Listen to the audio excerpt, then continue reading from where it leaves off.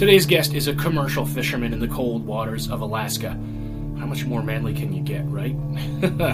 He has raised his kids on the fishing boat out on the water with him. Richard Wheeler shares with us his experiences and his perspectives on the world. Are you ready to live life to the full? Are you ready to rise up and live a life of honor? Are you ready to boldly step into a life of courage? This is the Manlyhood Mancast. And here's your host, Josh Hatcher.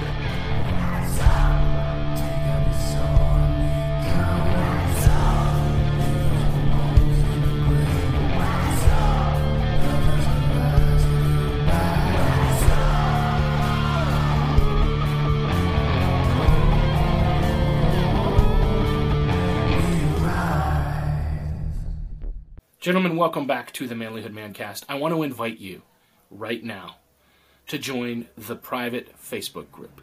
It's called the Manlyhood Man Cave. It's a place where you are going to grow and become a better man because you're going to have community around you. We have what we like to call a safe space. I know when you hear the word safe space, you think like a whole lot of baggage. But I just want you, it's a place really, guys, where we men can be men without shame, without fear, without regret, and where the men in the group have your back, where the men are there to build you up and help you become better. Why would you not want that? So go to the private Facebook group and join, sign up. We'd love to have you because we're going to be better men together. Something else I want you to do, guys, I want you to go to manlyhood.com/store and check out the Manlyhood Apothecary Beard Oil. You really need this for your beard. It's amazing. It's got CBD in it. And it's got other oils, and it's going to make your beard smell great. It's going to foster beard growth, and you're going to have a great beard. And your wife or your girlfriend is going to say, "Ooh, you smell nice." And your beard is so soft. How do you get it so soft? She might even try to steal it and use it for her hair. So get it, because you need it. Go to manlyhood.com/store and get the Manlyhood Apothecary Beard Oil.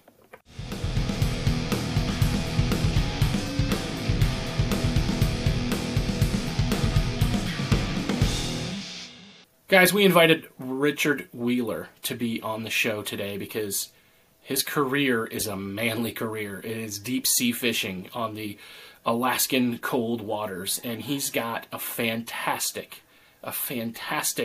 perspective on life and on the world, and I'm really glad to be able to have this conversation. So without further ado. Well, Rich, it's great to have you on the podcast today. Why don't you tell me a little bit about what the work that you do, and I think it's a really interesting story, and what you're doing I think is going to be of a lot of value and interest to our men that we have listening today. So Tell me a little bit about yourself, man. So I just turned 50 this year. I've been commercially fishing for about 25 years, and I started fishing when I was, about 25 years old, 26 in there, and was interested in doing the job. And one of my best friends growing up, we were best friends growing up from childhood, wrestled through high school together, and then went to Oregon State together, wrestled there, and then he went to Alaska and got a job. Super educated, really smart guy, and I got done with school myself and went and he came back and said, "Hey, you should give this a try." So I got on a boat up in Alaska and gave it a swing, and from there, it's developed into what I do today.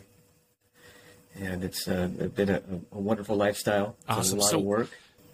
So what kind of fishing do you mainly strive for out there?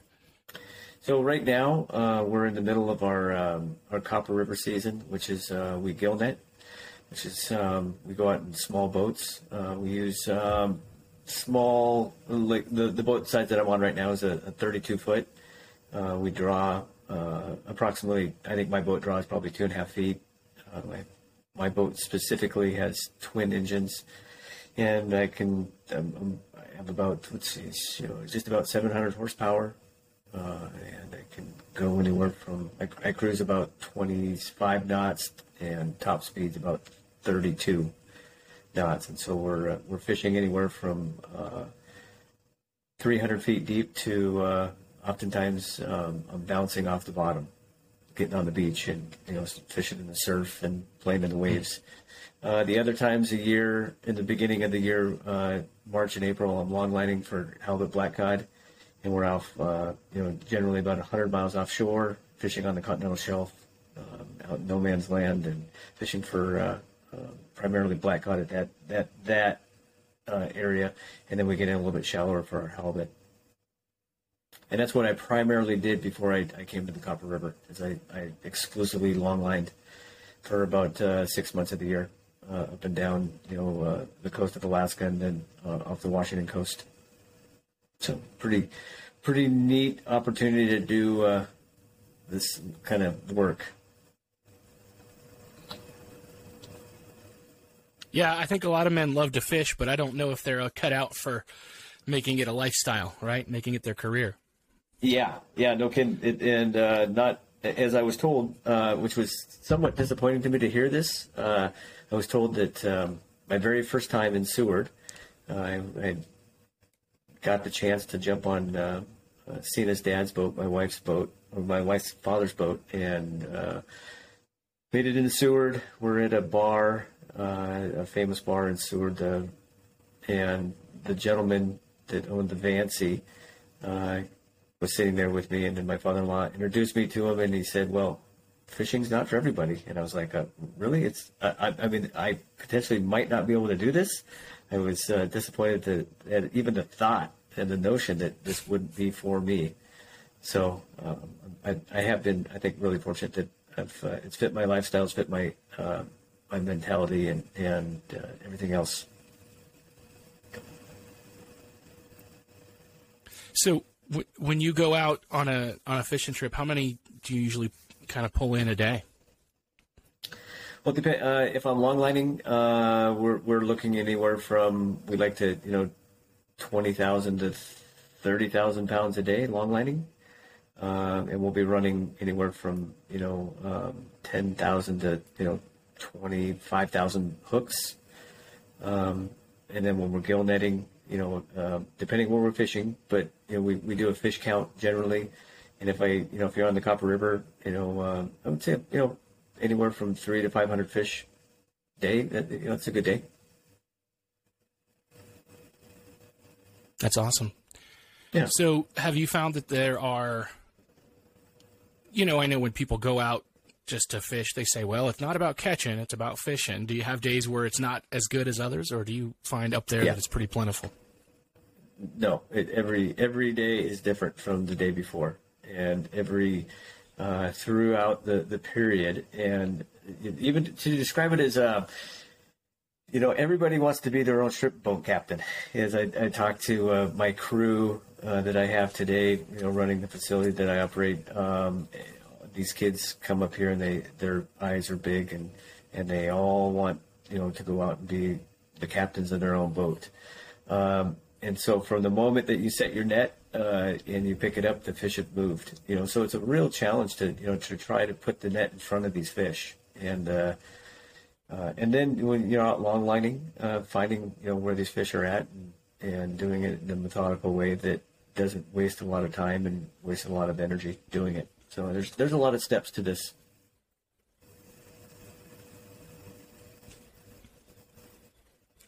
Yeah, I know here where I live in Bradford, PA, it gets pretty cold during the winter, but I imagine it's probably even harsher up there in that part of the world.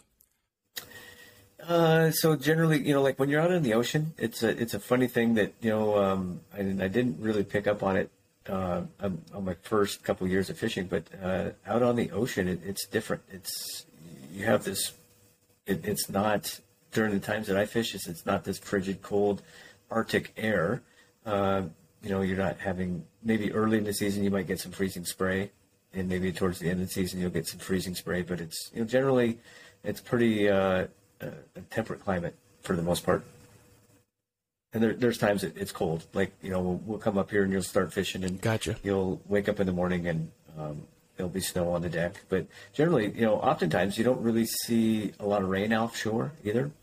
So it's, you'll get the winds, of course, and the big storms, but it's not something that's so it's quite a bit different out on the ocean when you're deep sea fishing rather than, inland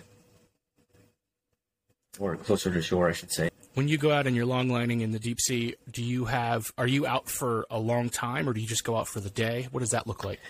You're generally out. You want to make, generally about a 6 to 7 day trip.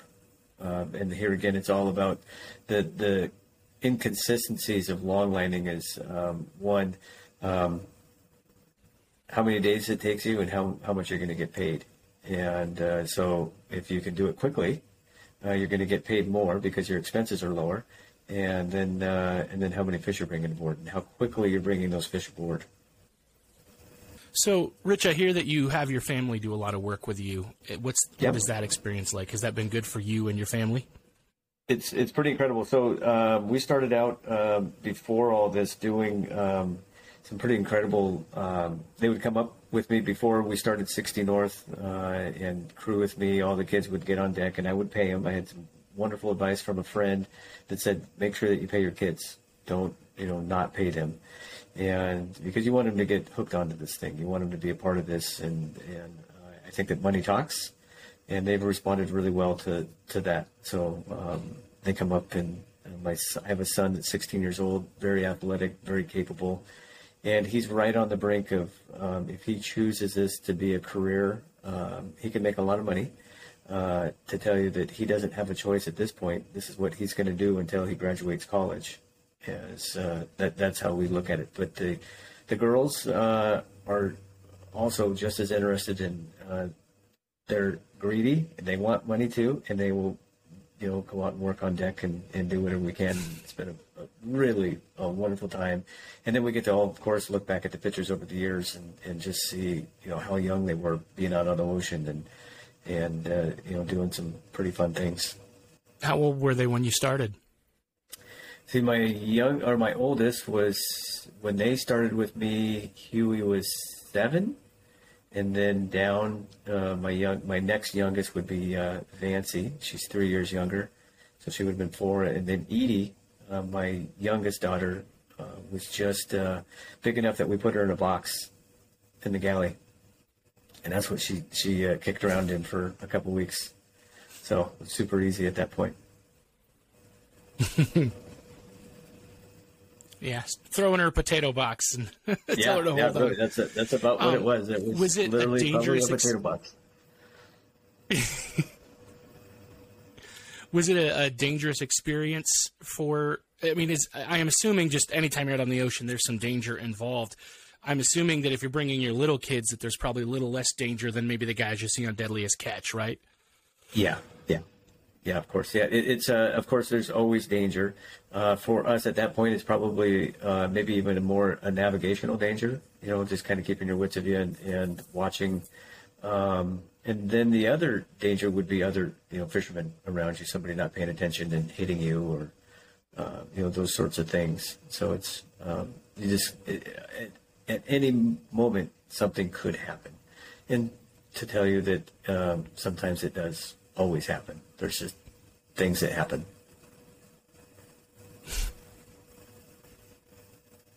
Was there ever a time when you had your kids out when you were concerned? Maybe some danger came and then you guys had to deal with it? What was that like? Yeah. Actually, we were fishing on the flats, and it was dark. And being out there and these tides are running and these fish come in on these tides. And I had my net out there and I was getting sucked in. And I remember being in a position where it was probably not the nicest of weather.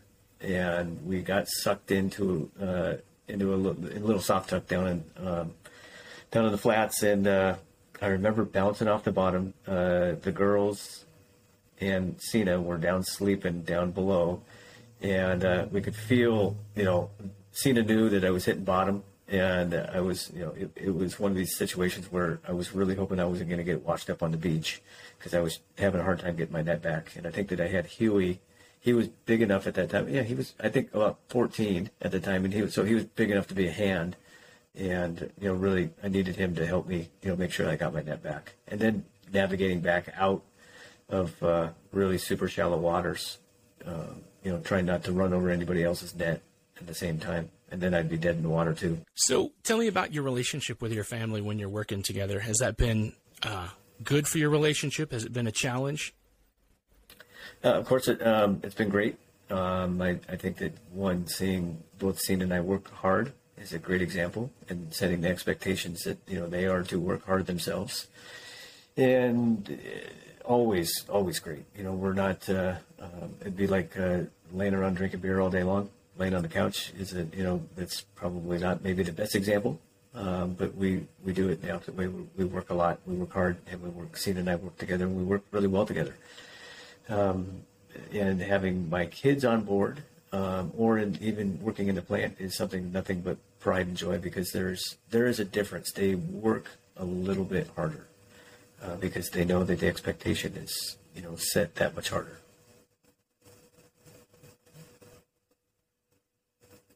Yeah, I think a lot about the way that our culture used to be. We had an agrarian society, and the dads would go out to the field to work, and the kids would go out and work with them. And somewhere along the line, we've really been kind of separate from each other. So I always love to hear stories of times when the kids and the whole family can work together on something. Yeah. And to say that my kids are paying attention, I was brought up the same way. My dad worked really hard. And I worked with my dad also, just as my kids did. And there was times that I didn't work with my dad. And so there's times that I'm going, boy, I hope these kids aren't going to be a bunch of lazy potato bags. But at the end of the day, I think that they're going to be okay. I think that they're going to see how to work hard and what they're going to need to do to work hard. And they're not going to be afraid of it. Yeah. What's your favorite part about your career as a fisherman? Great question. I love the start of the season, and I love, particularly when I was longlining. I got to take the boat up at the beginning of the season. It was my rite of passage. It was the time that I had acquired all these maybe bad habits over the winter time, and I got to hit the reset button as soon as I got on the boat to hit up the inside. We took 4 days to get to Juneau, and got to really focus on, maybe trying some new things, new habits, breaking old habits, and then spending some time, maybe doing some extra reading. I listen to a lot of audiobooks on tape, and so, really picking up on that stuff. So that's probably one of the greatest things that I love about, my job. Is just, the start of every season, I get to try something new. And a lot of reflection. And then, of course, the end. I love finishing. That's awesome. You find that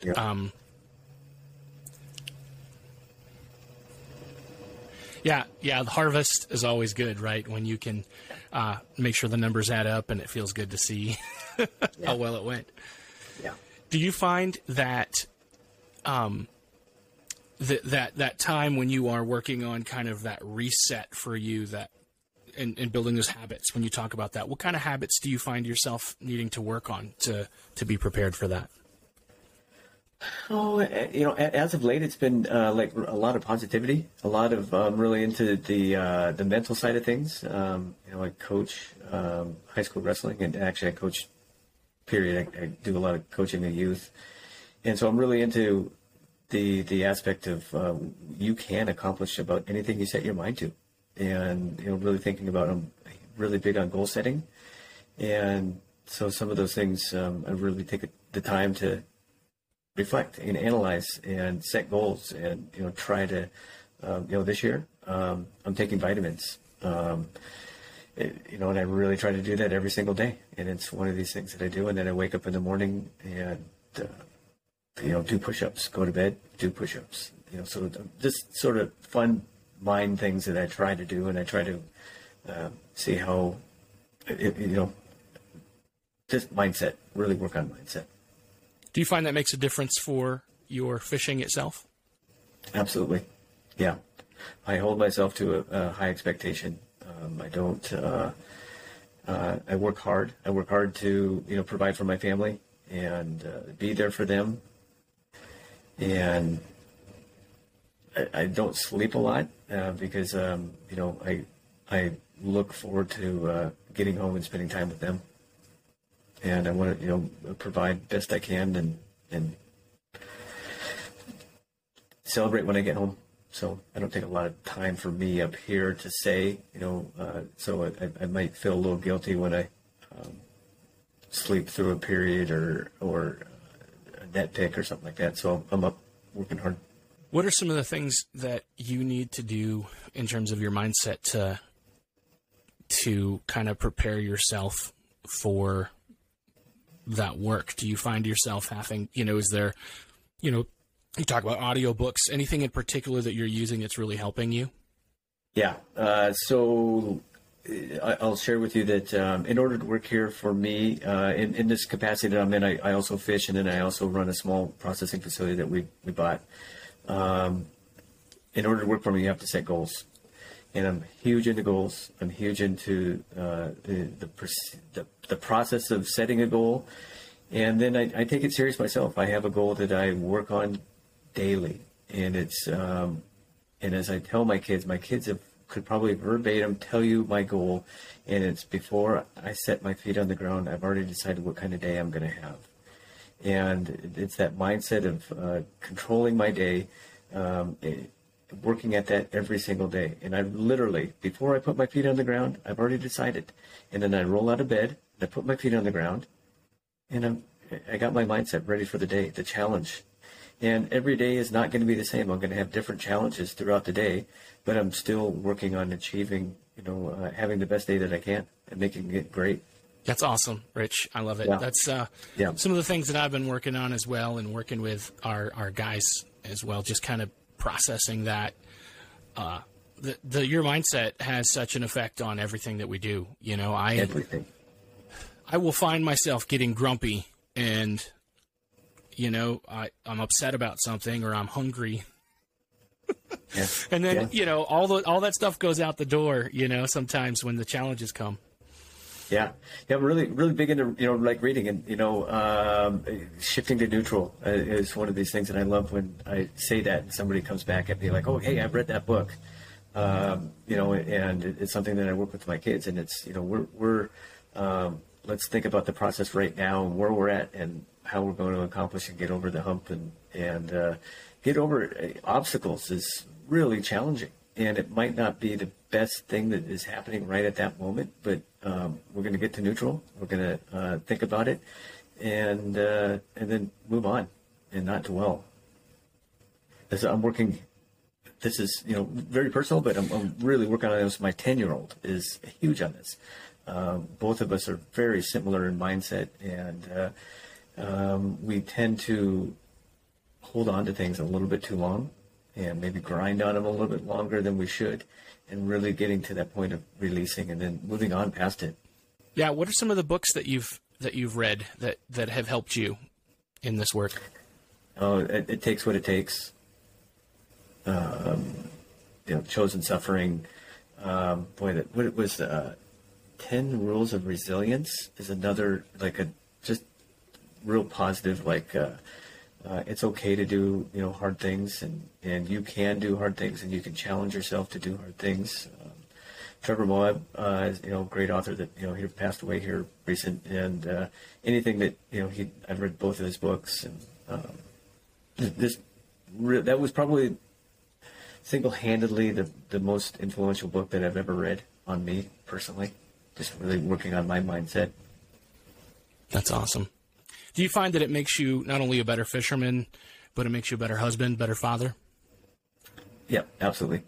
Always striving to, be better, and not accepting mediocrity, and being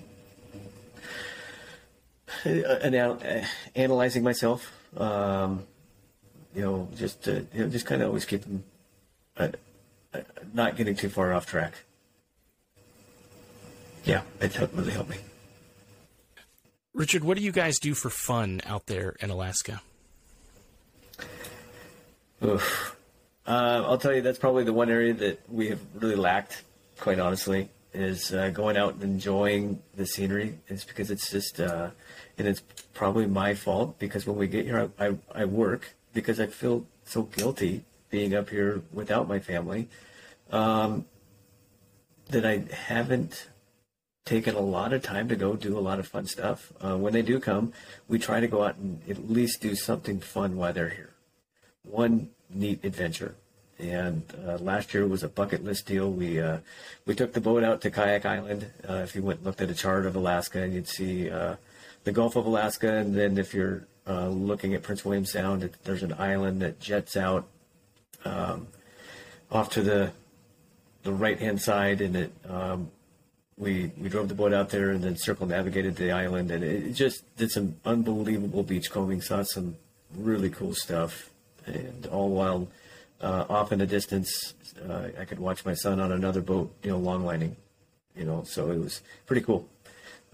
Years prior, we'd go to Prince William Sound, and, we've had experiences where on my birthday, we'd been up on the glaciers, watching the glaciers calve, taking glacial ice and having a cocktail, having the icebergs bounce off the boat, fun adventures like that, kayaking around. So I guess we have done some good stuff together as a family up here, but there's always, this year we did a pretty neat hike, pretty challenging hike up on top of the Sheridan Glacier.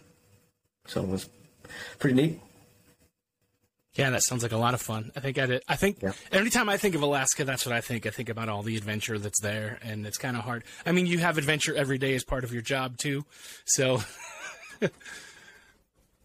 Yeah, kind of. Yesterday, I got to go out, and my family's back home right now, but I got a couple of the guys in the shop that we went out and had to go up and pick up a couple 100 dozen oysters, about a half hour away. So we went out there, and it was not ideal conditions, and it took 3 of us, and I'm glad that I went and was able to help out and be a part of it. So fun stuff like that. That's awesome. Yeah. Richard, I like to ask my guests some specific questions, and I think this kind of gets to be a fun part of the interview because we get to see inside your brain in a new way. What does it take to be a man? This when prior to this, you had sent me this, and I looked at this and I was like. This has been a riddle of mine for the past 15 years. That very question, what does it take to be a good man? And I have a degree in sociology. I'm very pattern oriented. I like looking at patterns, and I like trying to figure out a few things. And I will tell you that I think that I figured it out. At least I'm going to tell myself I did. So I would. I'm laying in bed one night, and I yelled at the top of my voice. I figured it out. And this has literally been something that I've been trying to figure out. What patterns, and I'm referencing, I'm looking at great men, our presidents, past, and people that I admire, great CEOs. And what is it in common that what has made them a good man? And I think it's impulse control. Not blurting out the very thing that comes to your mouth or to your brain. And just sitting back and acting like you've been there and having the presence to know that you can make a good decision and the right decision. Definitely. I can picture that self-control being an important part of a man's life kind of across the board, not only just with what you speak, but what you do. So many men just do whatever they feel like. Yeah. Yeah, and say whatever they feel. And, we have, I'll reference, just a past president that, didn't have the impulse control, just to shut up. You don't need to say the very first thing that comes to your mouth. And, that's the sort of thing that I'm talking about, and having control to just be aware of where you're at. And this is a challenge that I work on also. This is one of my goals to tell you also is to really exhibit great self-control, impulse control. I have, 25 people that work for me, and everybody, their problem is the first and foremost that I got to deal with at that very moment. And oftentimes I want to tell them to, something else that they probably don't want to hear, but I got to sit and listen to them. And I I will tell you that I have never felt bad just sitting back and thinking before I spoke. And that's probably might be the best description I've ever given right there, is because it is a controversial, thing, and I can reference great CEOs that don't do that. Steve Jobs, who's read his book and unbelievable, and absolutely suffers from lack of self-control, impulse control, and so it's one of these things that. I don't know. It's a challenge. Yeah, my dad always told me, Josh, you don't have to say everything that pops in your head. Yeah. There's a time and a place, and and so I do really work on it, and I enjoy working on it, and I will tell you, oftentimes I fail, and I'm like, ugh, I wish I wouldn't have said that. So, but I'm working on it. Awesome. Yeah, me too. I fail quite a bit. I'm working on it myself. Rich, you said that your youngest is 10, so that might make this a really interesting question. If you were to run into the 10-year-old version of yourself, what do you want yourself to know? You can accomplish whatever you set your mind to and have a good time. I don't know. I'm a big believer in pixie dust, and a big believer in nurture versus nature, and these interactions that I have with young people. And when I'm coaching, I really take the time to my interactions with these kids. I really consider, and that I want them to know that at every turn, I really think that they could accomplish whatever they set their minds to. Oftentimes I describe this goal setting as this isn't a wish list. This is a goal that you're going to have to work at. So if a kid so desires to be a 4-time state champ, absolutely. Do I think you could do it? You bet. But it's going to take an immense amount of work. So for me to have been touched by somebody and had them say, "Hey, you can do whatever you set your mind to." I think I think that I would have been receptive.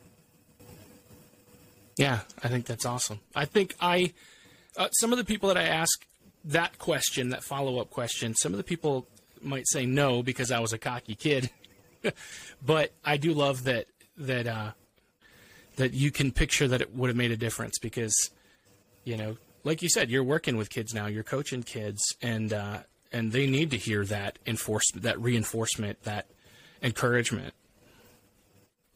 Yeah. And, literally, I really do take interactions with these kids serious. I mean, it's because there's that one opportunity that you might get that you say the right thing to that kid that, it's the rocket fuel that they need to be great, and they're just missing something, and it's just I think that I was real fortunate to have some people in my life, my younger life, that really tried to help me along that way, and it wasn't until I got older that I even really realized that I can do whatever I set my mind to, and far more confident than today than I was. Even at 45 years old and, on down the line. I mean, at 50 years old, I feel great. My body feels good. My mind feels, great. And I can do hard things. Yeah. I love that you're passing it forward, too.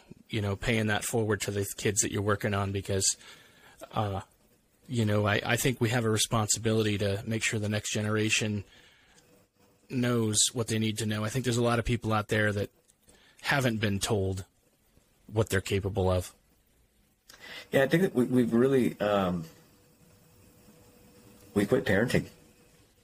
I have a saying that there's only good kids and shithead parents, and I think that that resonates a lot with people because when my kids act up, and they do, and they are shitheads, they're only magnifiers of me. So what am I doing at home? To let them think that sort of behavior is acceptable. And I love my kids immensely, but they all are aware that I'm their parent. I'm not their friend, and it's hard. And parenting is difficult.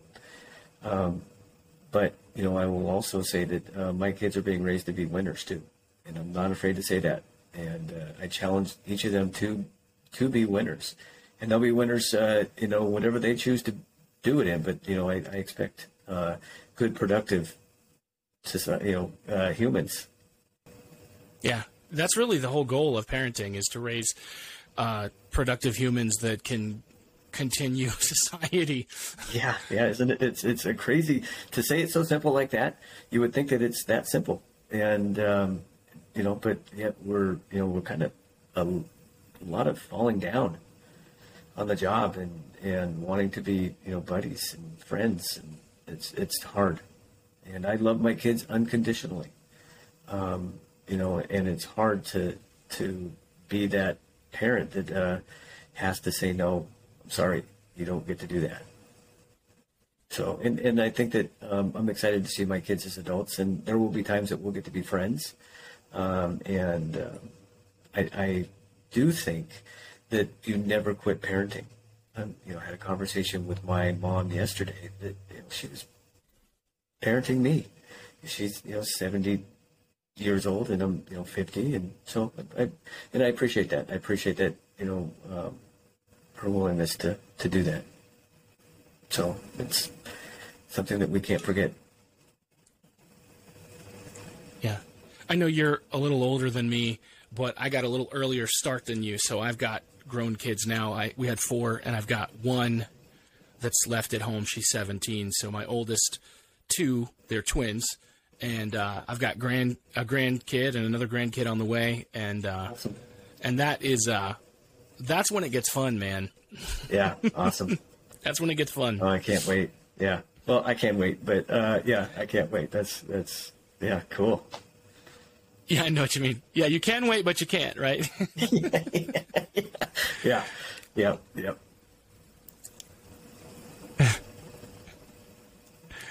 So, the next question I like to ask all my guests, Rich, is what is your best advice for the men that are listening today?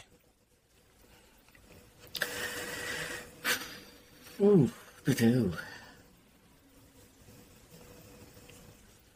Be the best man you can be. And I'll tell you this, set goals and follow through with them. And love. Be compassionate. It's, I think, something that we're missing in our society today is the example of a good man. For some reason that, we're just not seeing it anymore. And there's a lot of really, really good people out there. A lot of really good men out there that need to be propped up and shown off to as examples to, you and I and to our young people. Yeah, for whatever reason, the ugliest and the loudest get all the attention. And the good men are usually the quiet, soft-spoken ones that aren't in front of everything. Yeah. And those are the ones that we do want those people out there and propped up. And if I had to go back and do my career again, I would go in education. I'd really enjoy working with young people. I think it's the future of obviously of our world, our country, our society, our communities. And I think that they're missing good examples of good people and good men.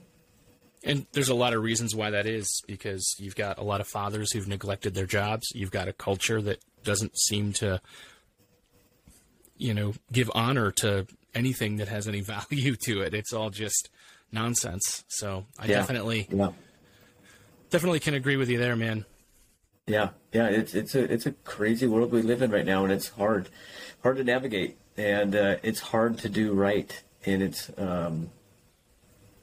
just hard to follow through, and have that fortitude. And there's a lot of obstacles in our way, whether it's drugs and alcohol, and I see this every day, and it's I've really changed my perspective on those sort of things, and it's hard to be a good man, as it's hard to be a winner, and it should be. So there's guys that do make it look really easy, and I don't know. I strive every day to be the best that I can be, and some days I don't. Well, and like you said, you strive every day to do hard things. Yeah. This job that I'm in right now is hard. It is really, really challenging. Got to wake up every day and deal with a lot of things that that might not be the most concerning to me at that very moment, but it's very concerning to the people that that person that is challenging a drug or alcohol problem, and I need them to go to work, and but they've been out all night on a bender, and so there's a lot of challenges and a lot of rewards also when you have somebody that picks up on some of the things that you've been laying down, and they want to better themselves, and they do it. There's nothing more rewarding than that. Nothing more rewarding than seeing one of my kids set a goal and accomplishing it. Yeah, I love it, because I think in your job, those leadership skills that you've acquired, in a lot of ways, you've got more kids than just the ones you've got at home. The kids that you coach, you've got your people that you lead at work. Yeah. Yep. Yeah, daily. It's, I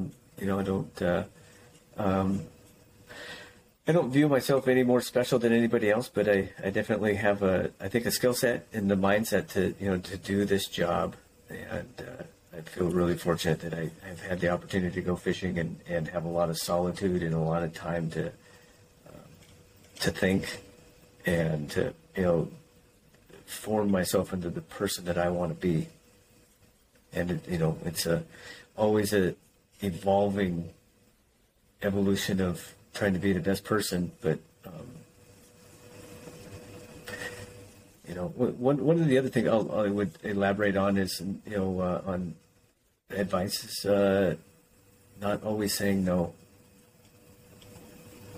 And that you can do it. And you can do interesting things, and, don't be afraid of success. This is something else that I say. It's kind of a silly little thing, but it's the truth. It's, that you can do it.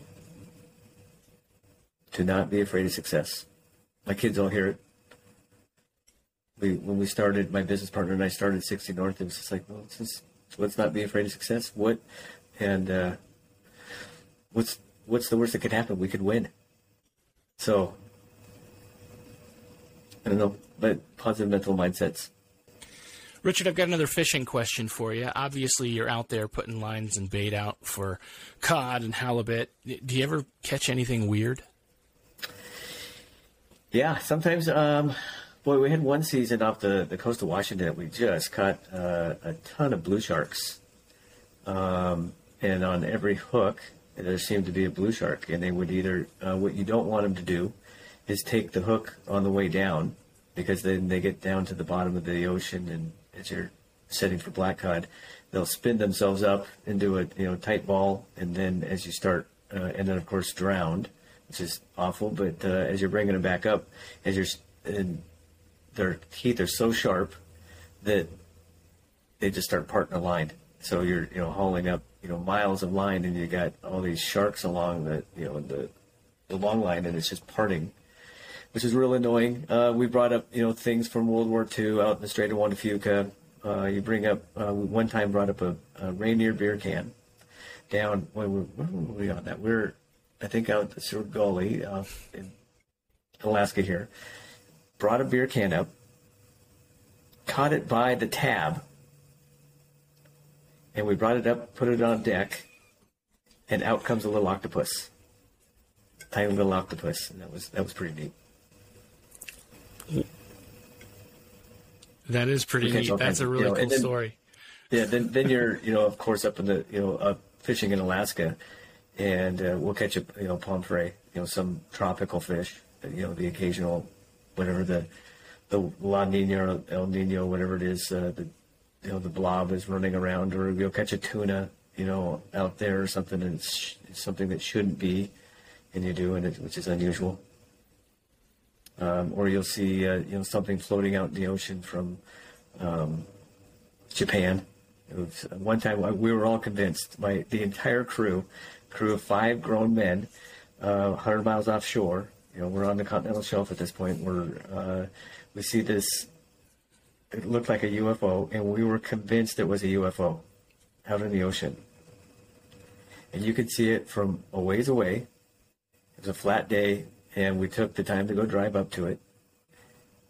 And it was just a big ass piece of styrofoam. So it's just things like that, optical illusions of something crazy out there, and then you'll see seeing a lot of really neat things. I did on the way home from I was coming in from a trip, getting ready to fly home from a longline trip, our last trip going home. Seeing it was going to have hue. I flew. We were driving the boat into Sitka, and on the way in, I found a glass ball that was probably a gallon and a half big. And I just saw it bobbing along. I was on watch, and pulled it out of gear and went out and got it. And it had it had floated over from Japan, and it had an immense, probably a 2-foot long, 3-foot long beard, barnacles hanging off. This thing had been in the ocean for who knows how long. That was, a neat find.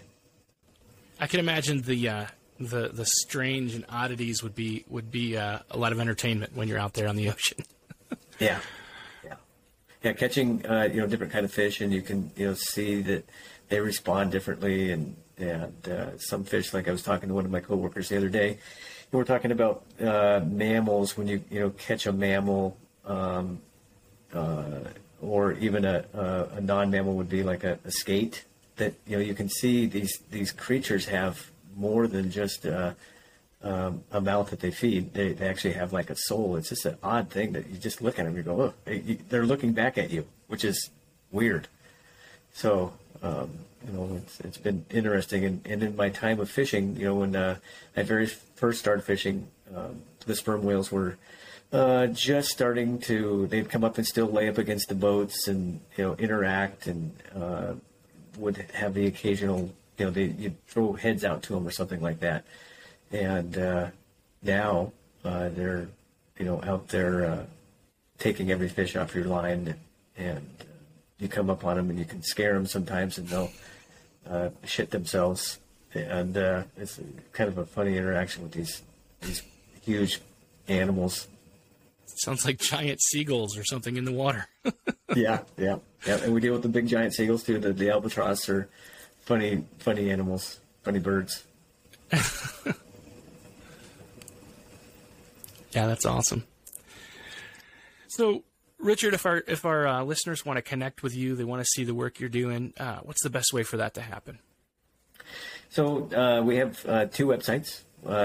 We started direct marketing my fish here about 10 years ago, and seen that I've done a fairly decent job of keeping track of how the industry's going. When I first started fishing, I was just longlined. I mean, it was I went to Bristol Bay for a couple of years, and then I just jumped on the longliner, and that's what we did. And the quota started dying off, and we saw kind of the writing on the walls. We needed to maybe generate a little bit more income, so we started direct marketing my fish exclusively. And then that grew into, which is, you can contact us there at SenaSea, SenaSea.com. And then 5 years ago, I had the opportunity to purchase a processing facility here in Cordova. It might have been the stupidest idea that I've ever done, but I put together a little investment group, some people that were like-minded, and thought that we had a pretty good idea. Got a business partner, and where we openly buy and wholesale fish from halibut, black cod, all the Copper River species, sockeye, king, coho, and and that's the facility that I run. And it's been a lot of fun. Probably the coolest job that I've ever done, quite honestly. It's super challenging, super intense. I work at it probably 16 to 18 hours a day, every day. It's really rewarding when it goes right and really frustrating when it's not right. So it's just been one of these things that it's fun. I've met a lot of great people, and I love selling fish. I've learned a lot about how to do it there, and you can reach us there at 60 degrees north, Cordova, Alaska. Awesome. Richard, I really appreciate you taking the time to have a conversation with me, and I want to encourage our guests, if you want to connect with Richard, we've got those links in the show notes and on our description on YouTube. So awesome. Yeah. Thank you so much, man. I really appreciate it. Yeah, thank you. Yeah, I really appreciate the conversation, and I could probably go on for hours about all these things that I think about when I'm out fishing. It's truly one of the greatest experiences that I've ever had in my life, you know, and I really do feel fortunate to be able to have, you know, done this for a living, and because it is, you know, the American dream to be your own shrimp and boat captain, you know, and go out and do it. And I just love it. That's wonderful, wonderful people. Yeah, that's awesome, man. Well, I appreciate you sharing it with us, and I think we've learned a number of lessons from hearing about your story and your experiences today, so I really appreciate it. Yeah, thanks, Josh. Appreciate it. Nice talking with you. You too.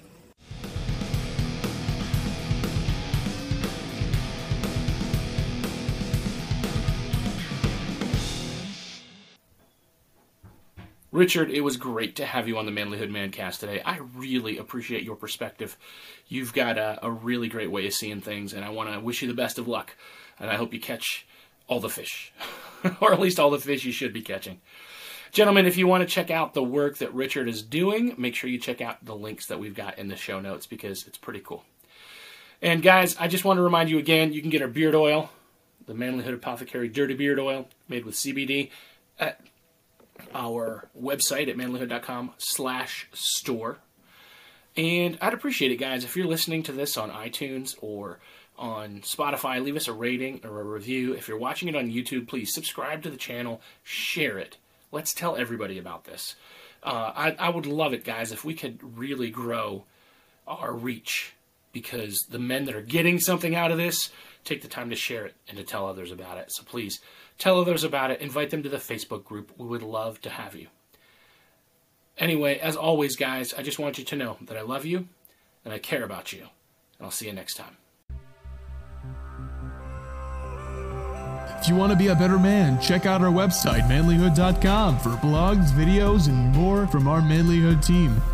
And you can also join our private Facebook group, Manlyhood Man Cave, where you can meet up with a band of brothers who will challenge you and help you on your journey of manhood. This episode is produced by Hatcher Media for manlyhood.com. Be sure to subscribe and leave us a review on iTunes, YouTube, or wherever you're listening to the show. Tune in again for more of the Manlyhood Mancast.